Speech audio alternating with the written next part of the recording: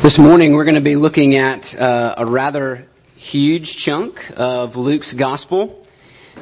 And so you'll notice either in the bulletin or on the screen as you read along, we're going to jump ahead. Don't worry, we're going to come back and cover some of that ground. But the reason that I'm reading and preaching what I'm doing this morning is because both of these passages have a lot in common. And so we're going to look at them together. So we're going to start in Luke chapter 9. And if you don't have a copy of the Bible, please grab the one there in the chair.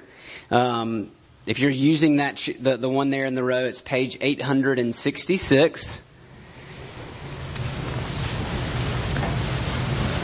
We're going to read Luke 9, 1 through 6, and then 10 through 17. And then we're going to jump over to chapter 10 of Luke. And I think you'll see why as I read it. So let's give attention to God's Word.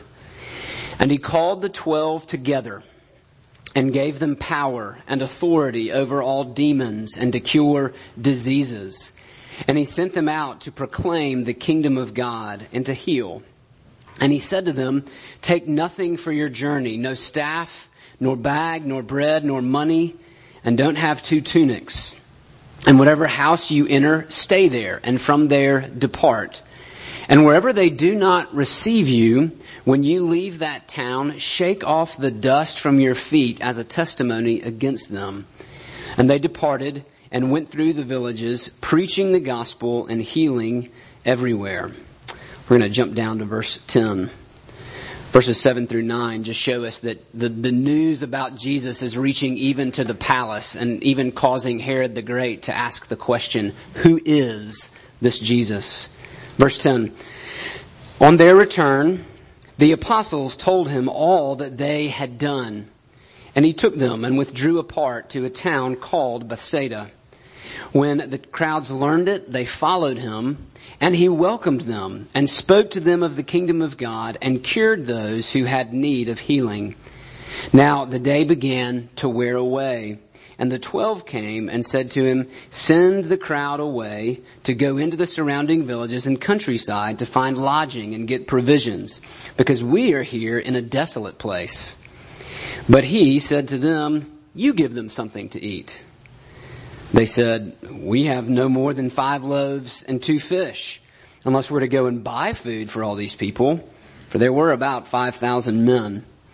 And he said to his disciples, Have them sit down in groups of about 50 each. And they did so, and had them all sit down. And taking the 5 loaves and the 2 fish, he looked up to heaven and said a blessing over them. Then he broke the loaves and gave them to the disciples to set before the crowd. And they all ate and were satisfied. And what was left over was picked up, 12 baskets of broken pieces. Now chapter 10, verse 1. Jesus now is making his trek to Jerusalem, and so this happens in the context of that trip. After this, the Lord appointed 72 others and sent them on ahead of him 2 by 2 into every town and place where he himself was about to go. And he said to them, "The harvest is plentiful, but the laborers are few. Therefore, pray earnestly to the Lord of the harvest to send out laborers into his harvest. Go your way. Behold, I am sending you out as lambs in the midst of wolves. Carry no money bag, no knapsack, no sandals, and greet no one on the road. Whatever house you enter, first say, 'Peace be to this house.' And if a son of peace is there, your peace will rest upon him. But if not, it will return to you. And remain in the same house, eating and drinking what they provide, for the laborer deserves his wages. Do not go from house to house. Whenever you enter a town and they receive you, eat what is set before you. Heal the sick in it, and say to them, 'The kingdom of God has come near to you.' But whenever you enter a town and they do not receive you, go into its streets and say, 'Even the dust of your town that clings to our feet, we wipe off against you.' Nevertheless, know this, that the kingdom of God has come near. I tell you, it will be more bearable on that day for Sodom than for that town. Woe to you, Chorazin! Woe to you, Bethsaida! For if the mighty works done in you had been done in Tyre and Sidon, they would have repented long ago, sitting in sackcloth and ashes. But it will be more bearable in the judgment for Tyre and Sidon than for you. And you, Capernaum, will you be exalted to heaven? You will be brought down to Hades. The one who hears you hears me, and the one who rejects you rejects me. And the one who rejects me rejects him who sent me. The 72 returned with joy, saying, Lord, even the demons are subject to us in your name. And he said to them, I saw Satan fall like lightning from heaven. Behold, I have given you authority to tread on serpents and scorpions, and over all the power of the enemy, and nothing shall hurt you. Nevertheless, do not rejoice in this, that the spirits are subject to you, but rejoice that your names are written in heaven. In that same hour, he rejoiced in the Holy Spirit and said, I thank you, Father, Lord of heaven and earth, that you have hidden these things from the wise and understanding and revealed them to little children. Yes, Father, for such was your gracious will. All things have been handed over to me by my Father, and no one knows who the Son is except the Father, or who the Father is except the Son, and anyone to whom the Son chooses to reveal him. Then turning to the disciples, he said privately, Blessed are the eyes that see what you see. For I tell you that many prophets and kings desired to see what you see and did not see it, and to hear what you hear and did not hear it. That's a lot of stuff. Let's ask for God's help. Father, as we look at these two journeys, these two mission trips, we just ask that you would help us. More than information accumulation, Lord, we need transformation. And so, God, would you use your word to transform us from the inside out? We pray it in Jesus' name. Amen. So as a kid, I like to tinker, and I still do, like to tinker with electronic things, computers, etc. And I don't know if you can still do this with TVs, but used to. So the three primary colors of the TV, you may not know this, are red, green, and blue. And used to, as a kid, I think it probably frustrated my parents, I would like go into the settings, and you could actually move a slider, right? Or like you could make it more green or less, more red or blue. But the combination of those three colors is what makes the picture on your TV screen. And if one of those is out of balance, if you have too much of one, then the picture looks off and you need to adjust. Well, in the same way, the Christian life is a filter. It's a matrix of three things: worship, community, and mission. So instead of tinkering with the red, the green, and the blue, our lives are a mix of worship, community, and mission. And so what I want you to do right now is I want you to make a filter out of those three words, and I want you to place it over the television story of your day, over the moments of your day. What is your balance, right? If you pull up the screen of your day and you look at the mix of worship, community, and mission, what do you see? What is your blend of those three things? And if it's anything like mine, we love the second one, right? We love community. Because, who doesn't want to belong and who doesn't want to have friends? So we're big fans of community. We always want community. We celebrated community this past Wednesday when we did our park day. And if you weren't there, you missed out. But we'll still let you be a part of our community. It's okay. So we love community. We love the second one. But we kind of tolerate the first one, right? Worship. That's just that's what we're supposed to do. So we do it. But then we avoid the third one, mission, like the plague. That's the one that makes us really uncomfortable. And actually, just kind of as an aside, those three things, this is kind of where the analogy falls apart. They're not three equal things. That really the foundation for good mission and good work and good mission and good community is worship. Right? Mission and community spring out of worship. And so if you love community more than you love worship, you have flipped things on their head. But we'll get more into that in a minute. So today, particularly what we're going to look at is this idea of mission. And the reason we're looking at the mission is because Jesus sends out two groups of missionaries, right? He sends out the 12, and then later on in his ministry, he sends out the 72. Now, you may be looking at that and thinking, oh gosh, we have 5 sermon points. It's okay, I'm going to shrink them down, or try to. So it won't, it won't be the regular size sermon point, okay?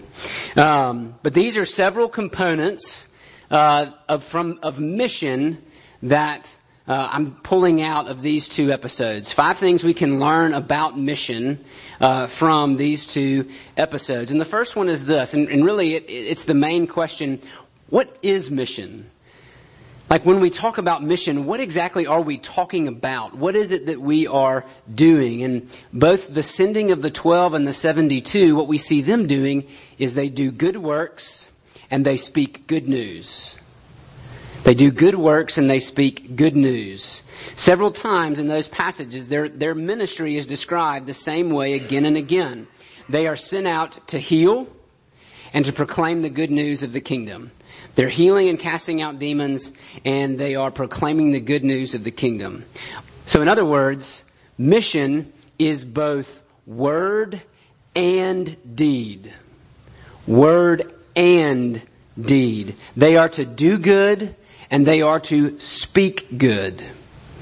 In fact, it seems like their doing opens up opportunities for their speaking. Look at chapter 10, verse 9. Jesus commissioning the 72 says, heal the sick. He says, whenever you enter a town, heal the sick in it and say to them, the kingdom of God has come near to you.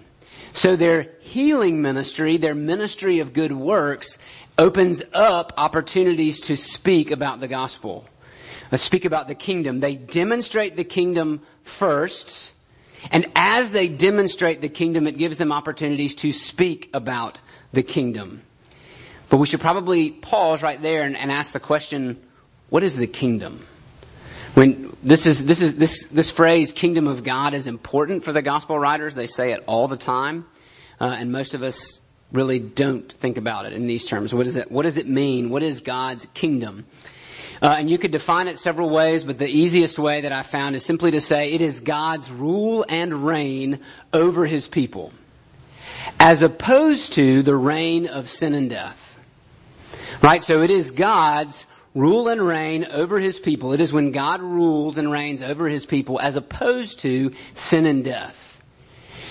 And so it was supposed to be something that Israel demonstrated in the Old Testament, and they failed to do.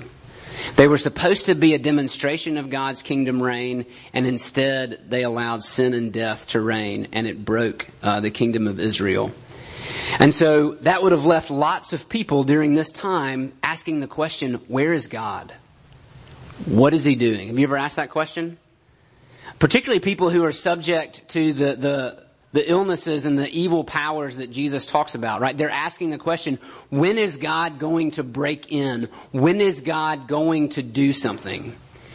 And so when these messengers show up and say the kingdom of God is here, that would have been good news. That would have been a great announcement for them to hear. This idea that God is breaking into history to rescue His people.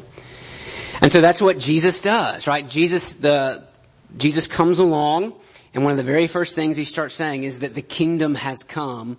Repent and believe the good news. And so these messengers then are sent out to announce the very same thing that Jesus has been announcing. They are working for Jesus. They are sent out to display God's kingdom in good works and then preach the good news. They're displaying the kingdom and preaching the kingdom. Now, what does that have to do with us? On the surface of it, we would say the same thing. Our ministry is the same. It is a ministry of both word and deed. I don't believe that we're given the same power as these guys were. And that's if you want to discuss that if you want to discuss that topic later, I'm good for coffee or lunch. All right. I don't believe that we are given the same power that these apostles were given. It's a different era in salvation history. But I do believe that we are still to demonstrate God's reign and rule through good works and to speak good news to weary people. So our ministry is both word and deed. And the and is important because most of us tend to gravitate towards one or the other, don't we? Right? Some of us talk a lot. It's what we do. Okay? And some of us would rather not talk. We would rather just work. And so like the misquote from St. Francis of Assisi, you may have heard this, he actually did not say it. St. Francis was actually quite the preacher. But it is often misquoted to him, this line of, preach the gospel, use words if necessary. That St. Francis actually didn't say that. But we disagree with that statement. Right? The statement seems to say that, well, if you'll just do good things and if you'll just be a good example, then that's good enough, right? That's the gospel right there. And use words if necessary. But that creates an unnecessary division between word and work. We believe in both. We would say preach the gospel, use words, they're necessary. Right? People aren't going to know the kingdom unless they're told the kingdom. But they're also not going to see the kingdom if we don't demonstrate it through good work. So our ministry is both word and deed. They go together. Don't create an unnecessary dichotomy between the two. Well, Kevin, what does that look like? What does it mean to do good works in our context? Starting next Sunday, after the sermon, I'm gonna play 3 videos over the next 3 weeks of ministry opportunities that we have if we choose to walk into them. Okay, good ministries that combine both word and deed. So, but I want you to go ahead and be thinking about that for your own life. How do I demonstrate God's kingdom? What does that look like for me? And then how do I proclaim God's kingdom, word and deed? The second component of mission in these stories we see is this command from Jesus to travel light. To travel light.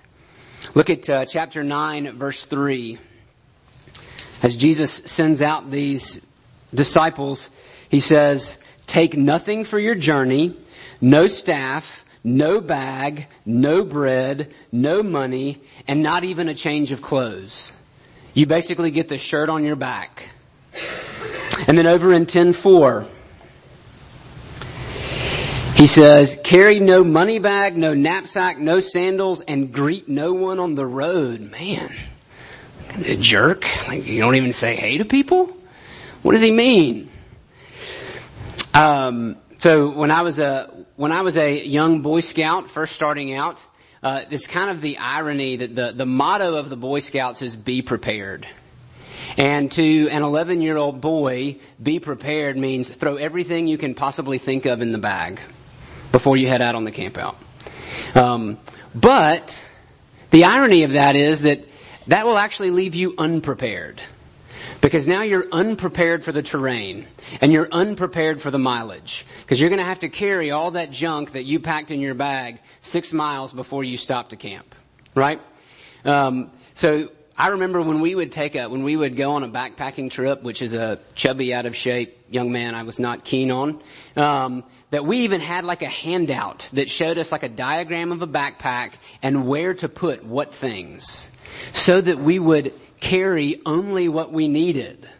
And that's exactly what Jesus is telling his disciples to do. Take only what you need. Travel light. This is an urgent mission.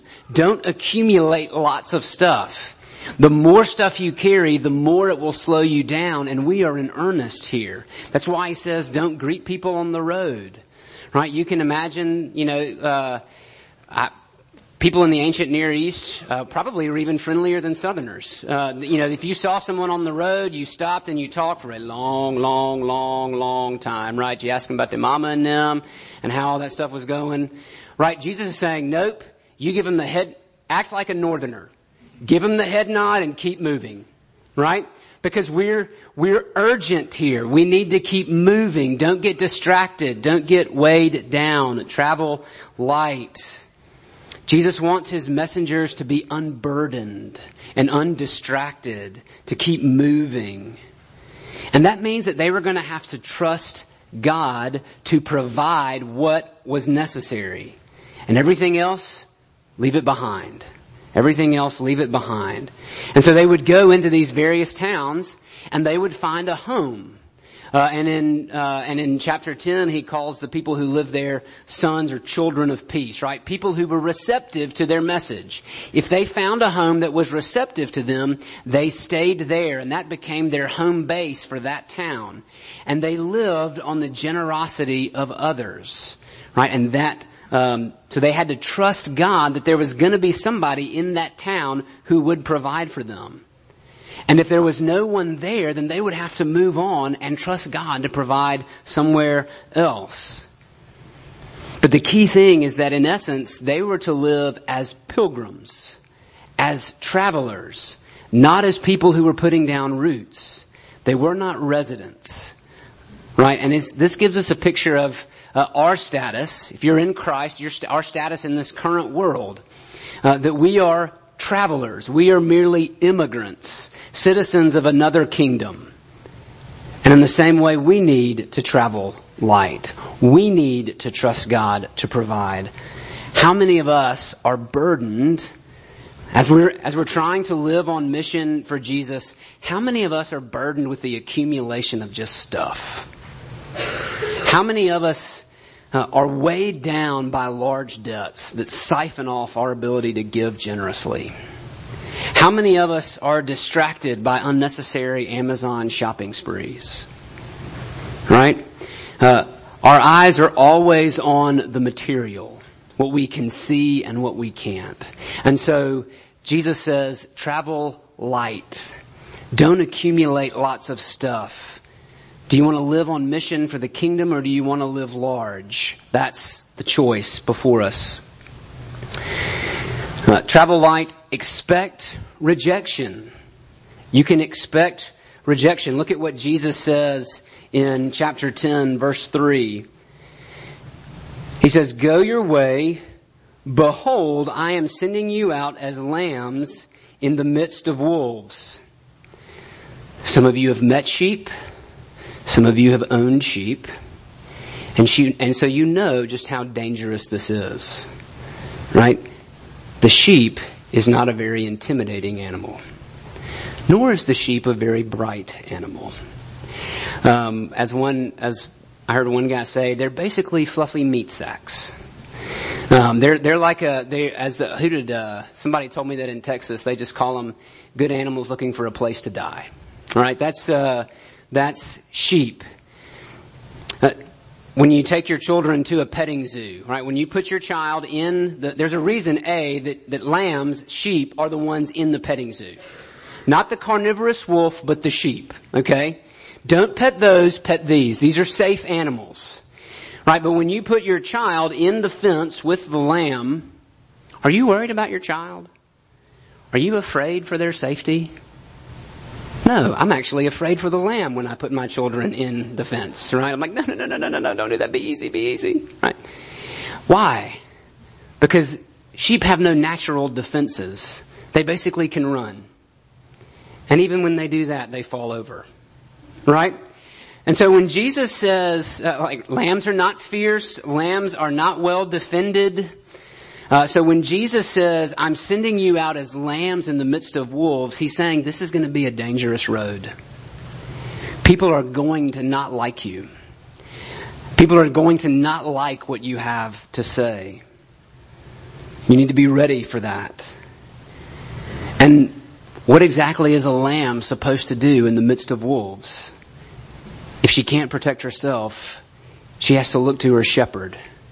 And that's what Jesus is telling us to do. Not only do we trust God for our provision so we can travel light, but we can also trust God for our protection so that we can expect rejection. People are not going to be happy with the message of the kingdom because it means that their kingdom is going to have to die. Right? You don't have rival kingdoms. When one kingdom comes against another, do you know what happens?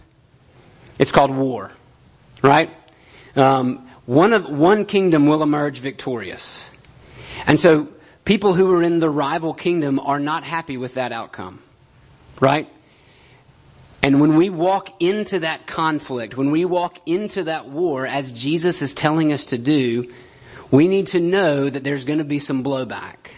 There's going to be some hostility. And when that happens, we're lambs, not wolves. We don't have natural defenses. We don't have claws. We don't have teeth.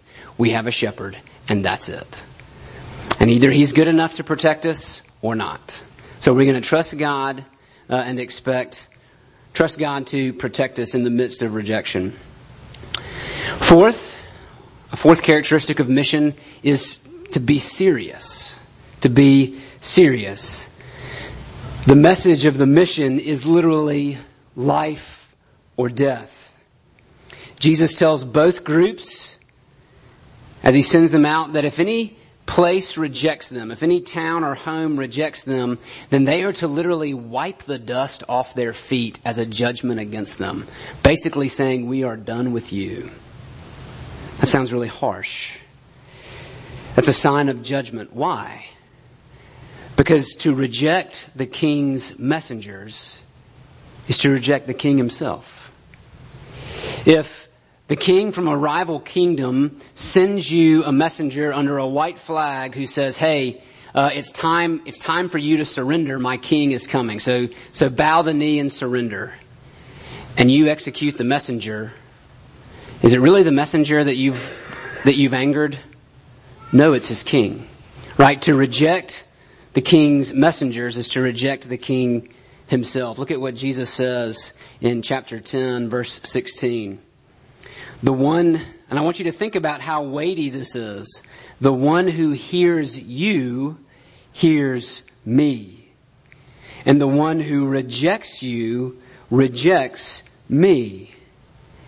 And the one who rejects me rejects the one who sent me. Well, who has sent Jesus? But the Father himself, God the Father. Jesus tells us that later on. And so this is a heavenly mission. And it's a mission, it's a plea for people to be reconciled to the King. But if you reject the messenger, you reject the message, you reject the King, which is why Jesus goes on to speak about these different cities. To reject the king is to invite his judgment. And this is not a pleasant thing to think about. But you see there in chapter 10 where he speaks woe over several cities there. He's already been and they've already rejected him. And he says, if anybody rejects you, if any town rejects you, it'll be better for Sodom on Judgment Day. You remember Sodom? That city in Genesis where rape and abuse were common and God actually poured down fire from heaven to destroy the city? Yeah, Jesus says to reject him is worse than that. That's how serious this is. And so we need to realize that our message has serious consequences.